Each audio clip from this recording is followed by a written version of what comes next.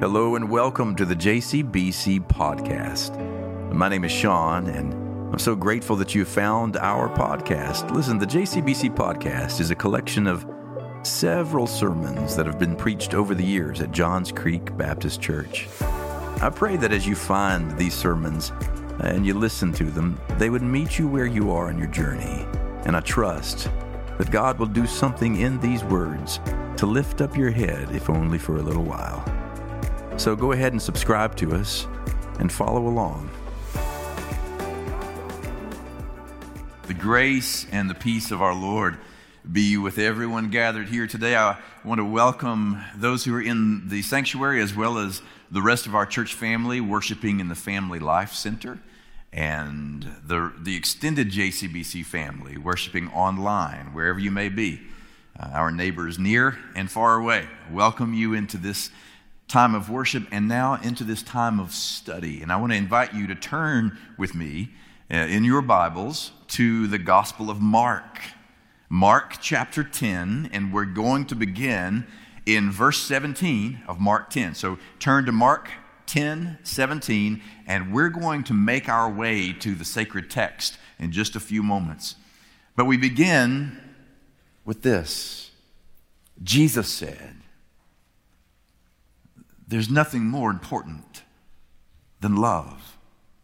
Jesus said the greatest commandment of all is love. Love the Lord your God with all your heart and with all your mind and with all of your strength, and to love your neighbor as yourself. But you can't begin to love God until you know something about loving your neighbor, because the love of God begins with the love of neighbor. And you can't really love your neighbor until you recognize that you are a neighbor yourself, intrinsically worthy of love because of how God made you. But you can't begin to love yourself until you understand something about yourself. Because love requires giving us understanding and space for grace. Love requires giving us room to grow and maybe even forgive ourselves, and to set up disciplines and boundaries that love us into healthier lives. So the love of God begins with the love of neighbor, and the love of neighbor begins with the love of self, because you were made lovable by God. And that is why we are in a series called Me, Myself, and Why. And these many weeks, what we're talking about is we're looking at sacred scripture through the lens of the Enneagram, an ancient tool that shows us that we as human beings have basically 9 ways to look at the world, 9 ways to view and do our life. And while we may all have all 9 in us, we all pretty much have one emerge as our primary way to enter life and to exist in life and orient ourselves with one another. And the Enneagram itself is divided into 3 groups of 3, or 3 triads. And there are 3 of us in the 9 of us who basically feel our way through life. We're heart people. We're in the heart triad, and we feel our way through life. There are some of us who are in the head triad, which means we think our way through life.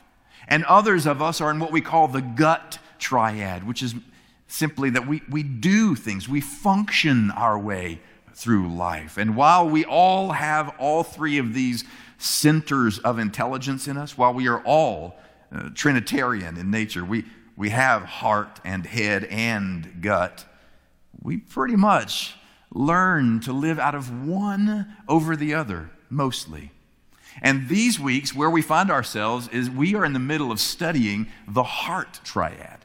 Last week we were together with Suzanne Stabile up here, and we studied 2s. And we said that 2s feel their way through life by feeling the feelings of others. Last week we said that 2s can enter into a room and not only recognize the needs of the people in the room, but almost like a Jedi sense, meet the needs of those that they see even before the ones who need it know that they need it. It's like a super strength, But that super strength, like all superheroes, have a kryptonite. And the kryptonite for the twos, we said last week, was that while you may spend your time meeting the needs of others, it is often at the expense of recognizing your own suffering and needs, and in many ways leads you down the paths of self-destruction and denial and pride. And today we're studying threes. Threes. On the Enneagram, in the Enneagram language, we refer to threes as the achiever, or in some circles, the performer. The achiever or performer. Now, these folks are impressive people. The achiever is somebody who knows how to get something done. Somebody say amen. All right, you like people in your life who help you get things done, right? They are able to set a goal and achieve it. Usually with threes, they are so success-oriented and achievement-oriented and accomplishment-driven that they set goals and they don't just meet their goals, they crush their goals. And then they set another goal. And then they raise the bar higher on that goal. Threes in the Enneagram language are they who, well, they perform because they recognize their affirmation and love comes from demonstrating in the world that they can win. For threes, winning is important. Succeeding is important. Achieving is important. It's been said by some, and Suzanne reminded us over the last weekend, that there are some who label countries with a number on the Enneagram. What do you think America is? We are a three nation, right? God bless America. We set a goal and we achieve it. Whatever we set out to do, we can do it and we do it. We are a three country. And in reality, I've lived here now. This is our 8th year living and breathing and being neighbors with one another. I can tell you this much. This neighborhood is a three neighborhood. I'm talking about the zip codes that are around us. A dozen zip codes around us, they are 3 zip codes. And I don't just mean 30025 or 24 or 30005. I'm talking about they don't just begin with 3s. These zip codes are 3s. My first neighborhood event when we first moved into this place, you would not believe the conversations that I overheard about, well, my kid has 300 AP courses and 14 state titles, and we're going to, college. He starts college next week, and he'll be finished in 3 months. That because we win, we achieve, we go, we climb, we contend, we compete, we do it, we make it happen, right? We are a 3, and I want to just say it. We're in church. Let's tell the truth. If there was a number to ascribe to a church, this is a 3 church. Because we don't do anything halfway. What are you laughing about? We don't do anything halfway, right? We go all the way or not at all. And the beauty of that is our species needs 3s. 3s move us along. They are in the future stance. They are in the aggressive stance. They take a thing and they move a thing forward. It's almost like a super strength. But like every number on the Enneagram, if this is your super strength, it is also your kryptonite. The thing that makes you strong is the very thing that can tear you apart. And for 3s among us, the kryptonite for a 3 is when we believe that our image is who we actually are. A kryptonite for a 3 is believing that we are who we have performed our way into being. Our ego self, our false self. We all create personas, right, in which to present ourselves before the world. But for 3s, the persona for 3s is I can achieve, I can succeed. And when we believe that is who we are, it's our kryptonite. When we believe our own resume defines who we are, that's where we lead down paths of self-destruction. Because every Enneagram number has a particular sin or a particular passion. Last week we talked about twos, how the deadly sin of twos is pride.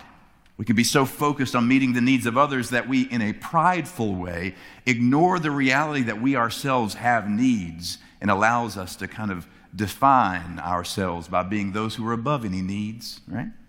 The deadly sin of threes is deceit.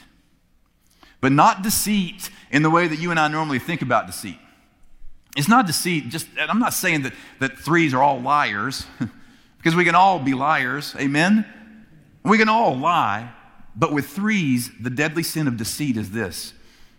Threes deceive themselves into believing their own headlines.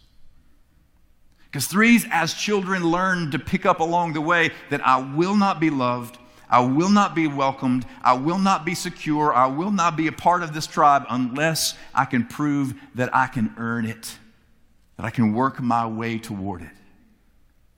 Now see, threes are driven to spend their energies on external things and not easily on internal things. Most of the energies of threes are spent on the external persona rather than developing the interior person. And as a result, they chase after applause. They chase after affirmation. Not because they're not worthy of applause, because they usually are. They usually win, they achieve, they succeed, they're on top. They're the ones that get the trophies. They're the ones that get the ribbons because they've earned it. But the trouble is, they deceive themselves into thinking that their value and their worth is defined by those trophies. And so when the avalanche of applause subsides, it can leave a three feeling desperately in despair.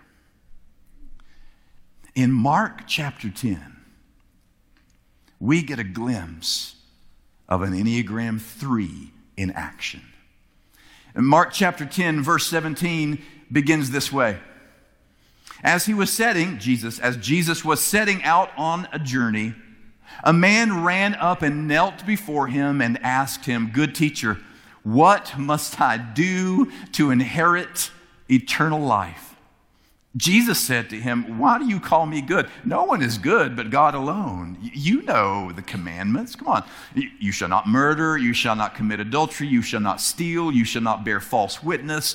You shall not defraud. Honor your father and mother." He said to him, "Teacher, I have kept all these since my youth." Jesus, looking at him, loved him and said, "You lack one thing. Go sell all that you own and give the money to the poor, and you will have treasure in heaven. Then come and follow me." When he heard this, he was shocked and went away grieving, for he had many possessions. Now, usually when we read that story, the parable of the rich young ruler is told in a few of the Gospels. In one place, he's called rich. One place, he's called young. Another place, he's called a ruler. He's never really ever called a rich young ruler. That's our language. We kind of cram it together to tell one unified story. And this guy, we usually, when we read this story, we attribute it to materialism. And we say, yeah, be careful how much stuff you accumulate and don't let that be your God, and you get rid of it, then you can follow freely. And while that is a true call to action, there's more to it than just that. I love the way the story begins. It begins with this man runs up to Jesus. Literally, the text says he runs up to Jesus. Threes are always running. Threes are always chasing the next goal, the next accomplishment, the next achievement, because they have learned from the time that they could learn that if they are to be affirmed, welcomed, loved, they have to get to the next win. He runs up to Jesus and he asks Jesus the most three question you could possibly ask. What must I do What must I do to inherit eternal life? So this guy runs up to Jesus, because threes, by the way, are always in the running stance, the aggressive stance. Over time, we could talk about how there are numbers on the Enneagram who are aggressive stance, which means they're forward motion. They're thinking about what's next. They're thinking about the future. There are some who are in the dependent stance, which are right here, right now, and some who are in the withdrawing stance. They retreat away. Do you know anybody in your life who is so forward motion they never can sit still? They can't sit still for a relationship. They can't sit still for a conversation. They can't become content, because if they are content, that may suggest there's nothing more for them to achieve. And if they can't achieve more, there may be less love available to them. He comes up to Jesus and says, "What must I do?" And Jesus says, "Well, you know what to do. Follow the commandments. The commandments, You don't do these things and do these other things." And he said, "Well, I've done those things. Have you not seen my resume? I've accomplished everything that there is to be accomplished, except I want to secure eternal life." And Jesus then, I love this phrase. It may be the most beautiful phrase in the entire story. Looking at him, Jesus loved him. Looking at him. Jesus has a way of looking at you and seeing the thing behind the thing that you are attempting to show the world. Looking at him, he saw behind his trophies. Looking at him, he saw behind the persona. And the text says he loved him. Looking not at his trophies, but looking at him, he loved him. And there are threes among us for whom it is hard for them to hear this message. You are loved despite what you can do. Well, he says to him, "Look, there is one thing you lack." So Jesus decides to play the game. Jesus plays the three game and says, there is one thing you lack. If you want to do something, well, here's what you need to do. Sell all your possessions, give the money to the poor, and come follow me. But again, he's not just talking about materialism, and he's not talking about money. He's not just talking about wealth. He is talking about those things, but it's not just that. For this guy, this three, Jesus says there's one thing you need to do, and it's this: shed yourself of your dependency upon the evidences that you're worth anything. Get rid of all the trophies that somehow prove in your eyes to the world that you're worth loving. And when you relinquish the trophies, when you lay down all the evidences of your worth, then you will be free enough to see that you are worth something, not because of what you have done, but because of who you are. And your worth comes from me.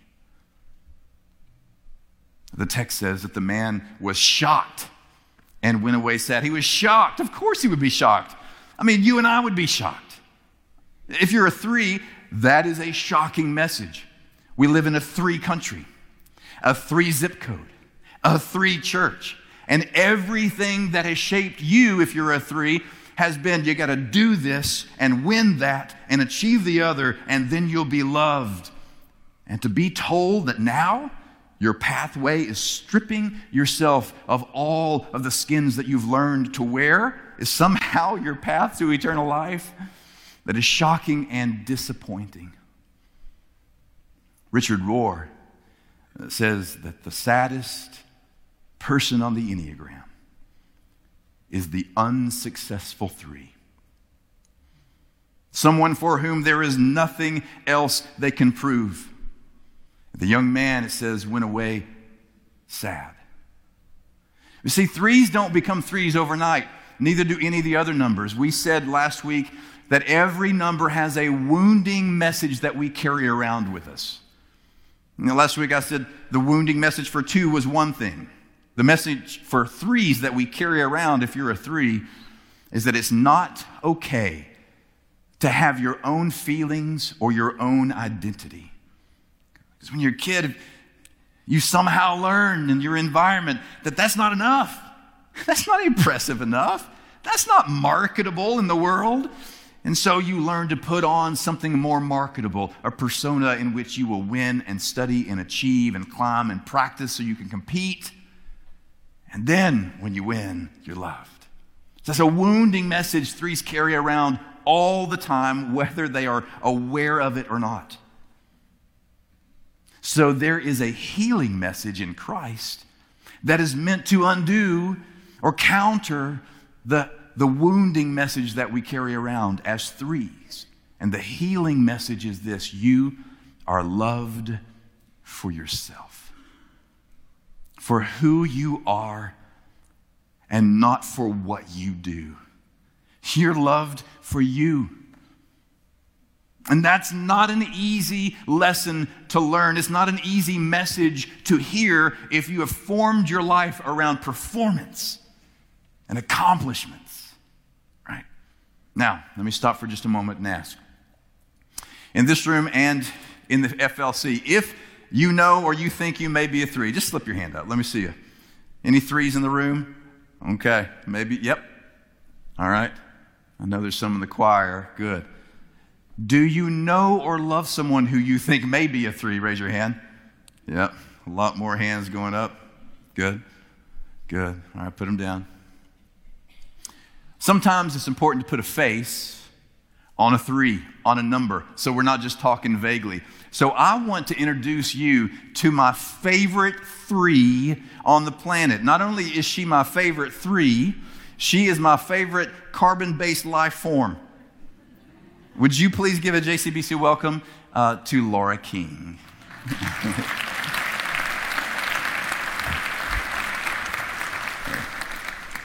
All right. We're going to talk for just a little bit in front of people, so keep it clean. All right. So, Laura is an Enneagram 3, and the most beautiful Enneagram 3 I've ever seen. So, babe, let's talk for just a few minutes. We talked about some questions I want us to think about. And the first question is, what's it like being in your head, in your heart, when you think about what you've started to learn lately about being an Enneagram 3? We came late to the game to the Enneagram, right? It's a few years now. But the more you think about what you're learning about yourself in your threeness, what are you learning? Well, I guess when we started studying the Enneagram three or 4 years ago. Hold it real close. Okay, sorry.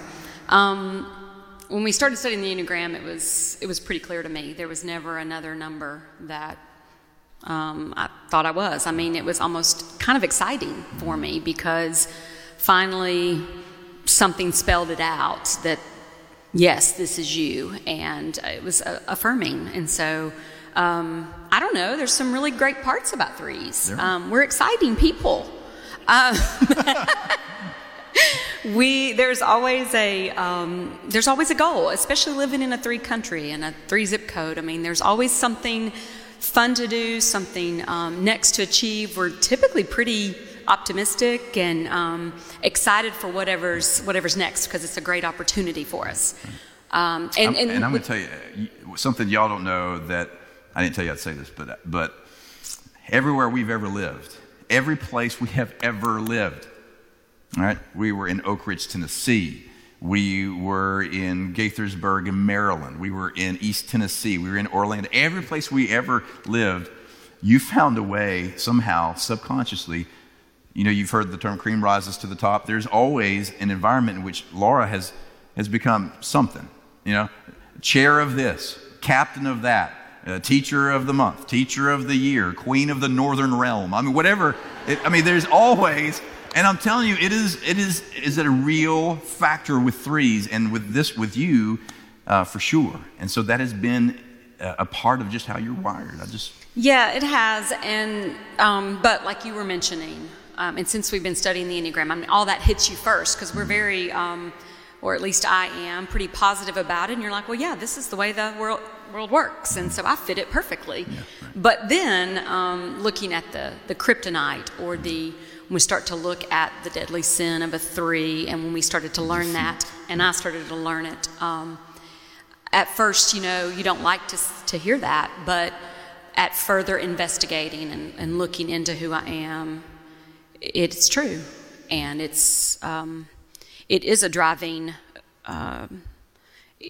it's a message that I say to myself. And sometimes, and for many years, I've just gone through life and not really known that is the internal message until you stop and listen to the message of deceit at times. So, all right, so let's stay there for a minute with deceit. So if that's the deadly sin, and that emerges in places with or without your knowing it, unconsciously, subconsciously, now that you've got a lens to begin seeing it, now you look backward, as I look back over what has been my hidden motivation as a two throughout my life. I can see places that I thought were very noble. That's just humble. Oh, that's just servant. But it's actually just pride, and it's just denial of my own needs. So as you look back and trace in your threeness the theme of deceit, how does it emerge? What's it look like? What has it looked like? Well, I think in a couple ways. On the surface, we can quickly think, okay, well, a 3 is very good at hyperbole. We're very good at presenting ourselves in a way that is expected of us to present ourselves. So in any situation, the first thing is, if I'm going to succeed at this, whether if I'm going to succeed as a mother, I'm going to succeed as a teacher, I'm going to succeed as a wife or as a friend, then we're very quick to know what tasks or what we have to do in order to succeed at that. And it comes very easily for us to do that. And so... But let me ask you this. But hang in with deceit for a minute. Let's just camp with deceit for a second. So what's been said about 3s is that 3s can be shapeshifters, which means like chameleons. Many of us can, but 3s have a capacity to walk into a room and read the room, see who the most influential and authoritative and powerful person is in the room, and the 3 can shapeshift into behaving in a way to be noticed by the most influential or powerful person, right? Mm-hmm. Would you say that's true? So how can that look for a 3? Well, just like what you just said, you can literally, I can give you an example, just in a work environment, for example, you can walk into a room and you kind of know who the authority is and what is expected very quickly for you to be seen in a light that is acceptable. And 3s would take it another level, not just acceptable, but the best in this room at it. Yes. And so the deception can be a couple of different things. A 3 can definitely deceive in talking about themselves or in the shape-shifting that you're talking about. It can be kind of a minor deception, but for me, it's not as much vocal as it can be internal deception. In thinking to myself that if I am not constantly achieving or completing a task at the best level, then, I am not good. I am not accepted, or I'm not approved of. And sometimes 3s, it has been said that 3s can be so driven to succeed that they will accept the appearance of success over actual success if it garners the affirmation and approval of those who they're trying to secure, right?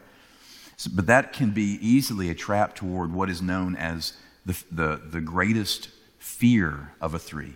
And the greatest fear that 3s have is the fear of failure, right? Yeah. So how does that fear kind of manifest itself on kind of just a normal daily basis as a professional, as a citizen, as a follower of Jesus, a wife, a mom, a whatever, neighbor? Well, right now that maybe I'm failing at this right here on stage in front of all of How's you. She doing? She doing okay? She doing okay? Yeah. You're doing fine. And even if you were to tank, you'd still be loved in this room, I guarantee you. No, you're right. That is a driven force because, to fail at something is showing all your cards, and it's a very vulnerable place. And even if you perceive that it was successful, then that is immediate comfort that, you are not a failure. And so that message is continued. It's kind of propelled in this vicious circle of, especially in our culture, we're very good to give those accolades. And so it's very immediate. We can be talking about something as simple as failing to, load the dishwasher correctly, or to failing as a, mom in the way your children are behaving or acting. Or the grades they get. Or the grades they get. How they're processing things emotionally, or how they're getting along with friends. Right. Or not. Exactly. You wear that as your own grade card. As my own grade card. Or, even in your career, not making it to this next level or to this next project, or being seen as whatever that is. And so there's a great fear of failure, and that is internal. It can be crippling. Can it? So then let's talk about the good news, the grace in all this, the gospel in all this, is that there is a healing message that comes in Christ if we can hear it. And there are some things that we can say to threes, like you are loved for who you are. We love who you are and not what you do. We can say it all day long. But for threes, there are some things that a three has to do to be able to hear that. The guy in the story went away sad, even though Jesus saw him for who he was, right? He went away sad because he couldn't hear that. So what are you learning these days about how to posture yourself in a way to actually hear the healing message of Jesus, that you're loved for who you are? Well, I love what you said about what must I do, because the first thing, when we're very good at just give me the list. I mean, when I was an early Christian, just tell me to read my Bible every day. Tell me to come to church, to pray. I can check the boxes. To bring your offering. To bring my offering. I can check my boxes. Yeah. And then I'll be a Christian, and I'll be what God wants me to be. So everything is filtered through, just tell me what to do, and I will do it, and I will succeed at it. I will succeed at being a Christian.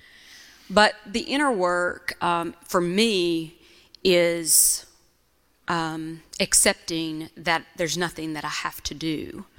And that's the hardest part, is changing my mindset that it's about being first and accepting that I will be loved for just being me, being alive. Because it's so connected to me, the accolades and the goals and the affirmation, that it's very hard to separate that, because I don't know, and I'm trying to learn, what does it look like to just be? And so my inner work... And we've said before that for threes, of all the people in the Enneagram, it's harder for threes to remember that you're created to be human beings. And not just human doings, right?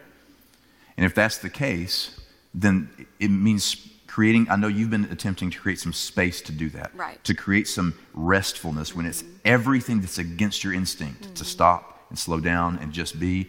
It's hard work to do. It is, and it's, practically what I'm trying to do sometimes, and I'm not great at it, but I'm trying to, if I plan for a task to take me an hour, maybe allowing in my mind very practically, well, this task is going to take me 2 hours. For example, teaching a lesson at school, so that I can give space for relational connection with my students. That time when somebody's going to interrupt, and I can give my attention, or attention to feelings, or just to take deep breaths, rather than plan for one task after the next, with no margin, because it's in the margin. Or, for example, having naps. That's very foreign to a three, is to take a nap. And Jesus took naps. I know. I don't wear that shirt. You do, but okay. But to give yourself the permission to be seen by God, by others who and love still you. And that is very, very challenging, but that's where we're stilled, and I am reminded that I am going to be loved even if I did nothing at all, and by God. So I want to say, hit one thing and then a last question for you about how we love threes. How can we love threes better? But here's just an observation as you're talking. It occurs to me, John Singletary, who was with us last year, on the way back to the airport after that conference, we were talking. He has an interesting thought. He says, you hear the term soulmates. This is my soulmate. We were meant for each other. God made us for each other. He said, it's interesting because really what we call soulmates, we really mean our personality mates. Because what you fall in love with is you don't fall in love with somebody's soul because they've done a good job at keeping that hidden from you. What you fall in love with is the persona they have crafted to be seen by you. And here is the further journey in marriage, I think. So I fell in love with everything that I knew about you. And I assume you kind of did with me, or else you wouldn't still be here. But here's the further journey. The inner work of Christ, the mystery of Christ within us, is that our journey must be a shedding of all the skins that we have put on, and the shedding of all our persona, all of our personalities. So the further work of relationships is not only being attracted to each other's personality, but to allow one another the sheer grace of learning to see one another's soul as we gradually discover them ourselves, right?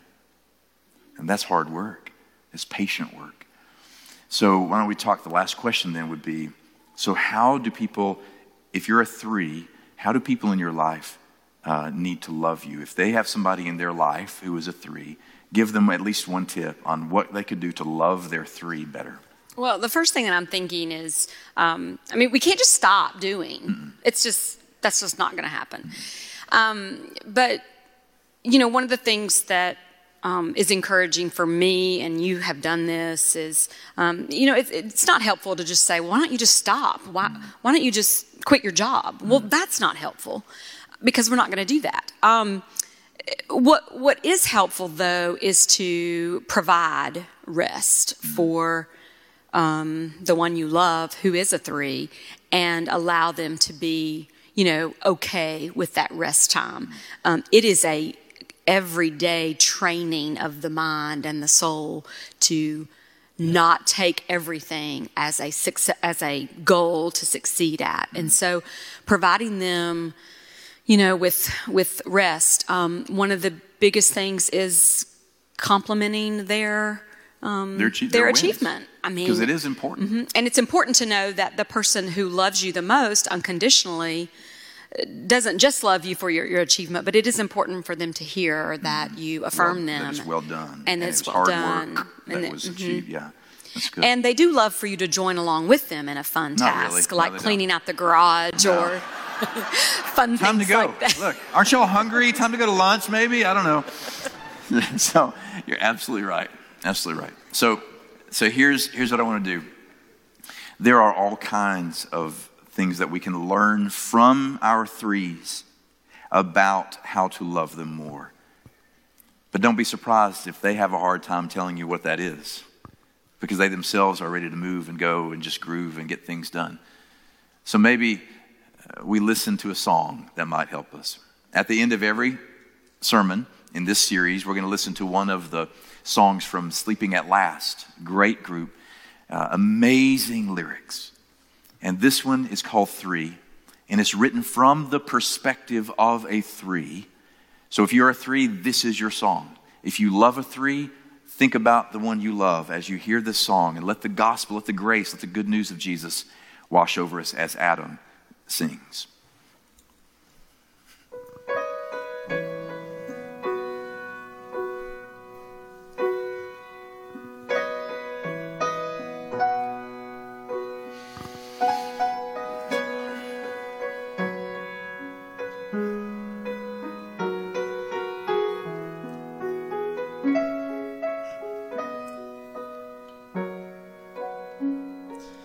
Maybe I've done enough, and your golden child grew up. Maybe this trophy isn't real love, and with or without it I'm good enough. Maybe I've done enough. Finally reaching up. For the first time I see an image of my brokenness, utterly worthy of love. Maybe I've done enough.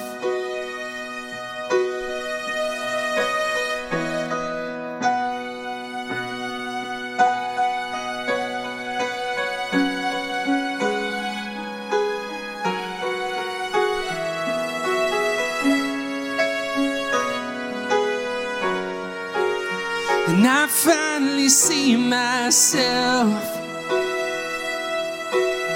through the eyes of no one else. It's so exhausting on this silver screen, where I play the role of anyone but me. And I finally see myself on a bridge and overwhelmed, a mess of a story I'm ashamed to tell. But I'm slowly learning how to break this spell. And I finally see myself.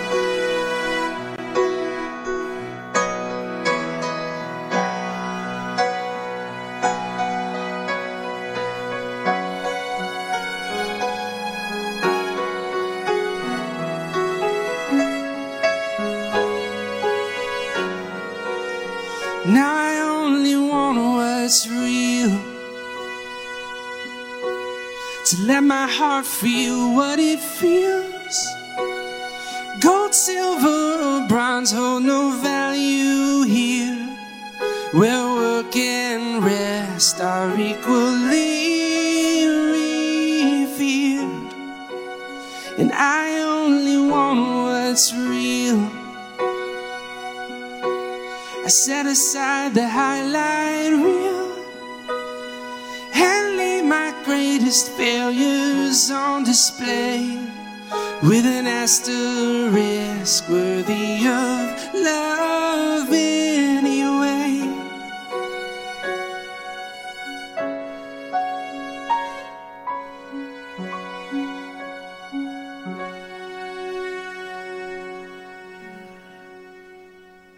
Amen. Amen. Worthy of love anyway.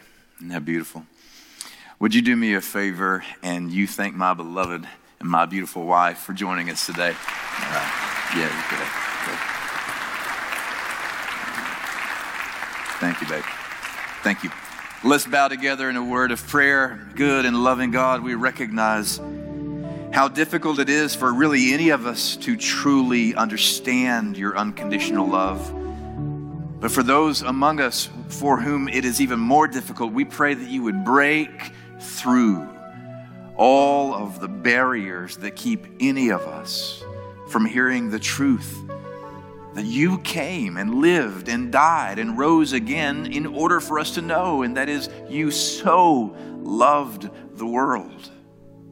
And we pray that this day somebody here may be able to hear that and let that love wrap around them in a way that renews them and changes everything. We pray these things in the name of Jesus Christ, the Lord of life. Amen.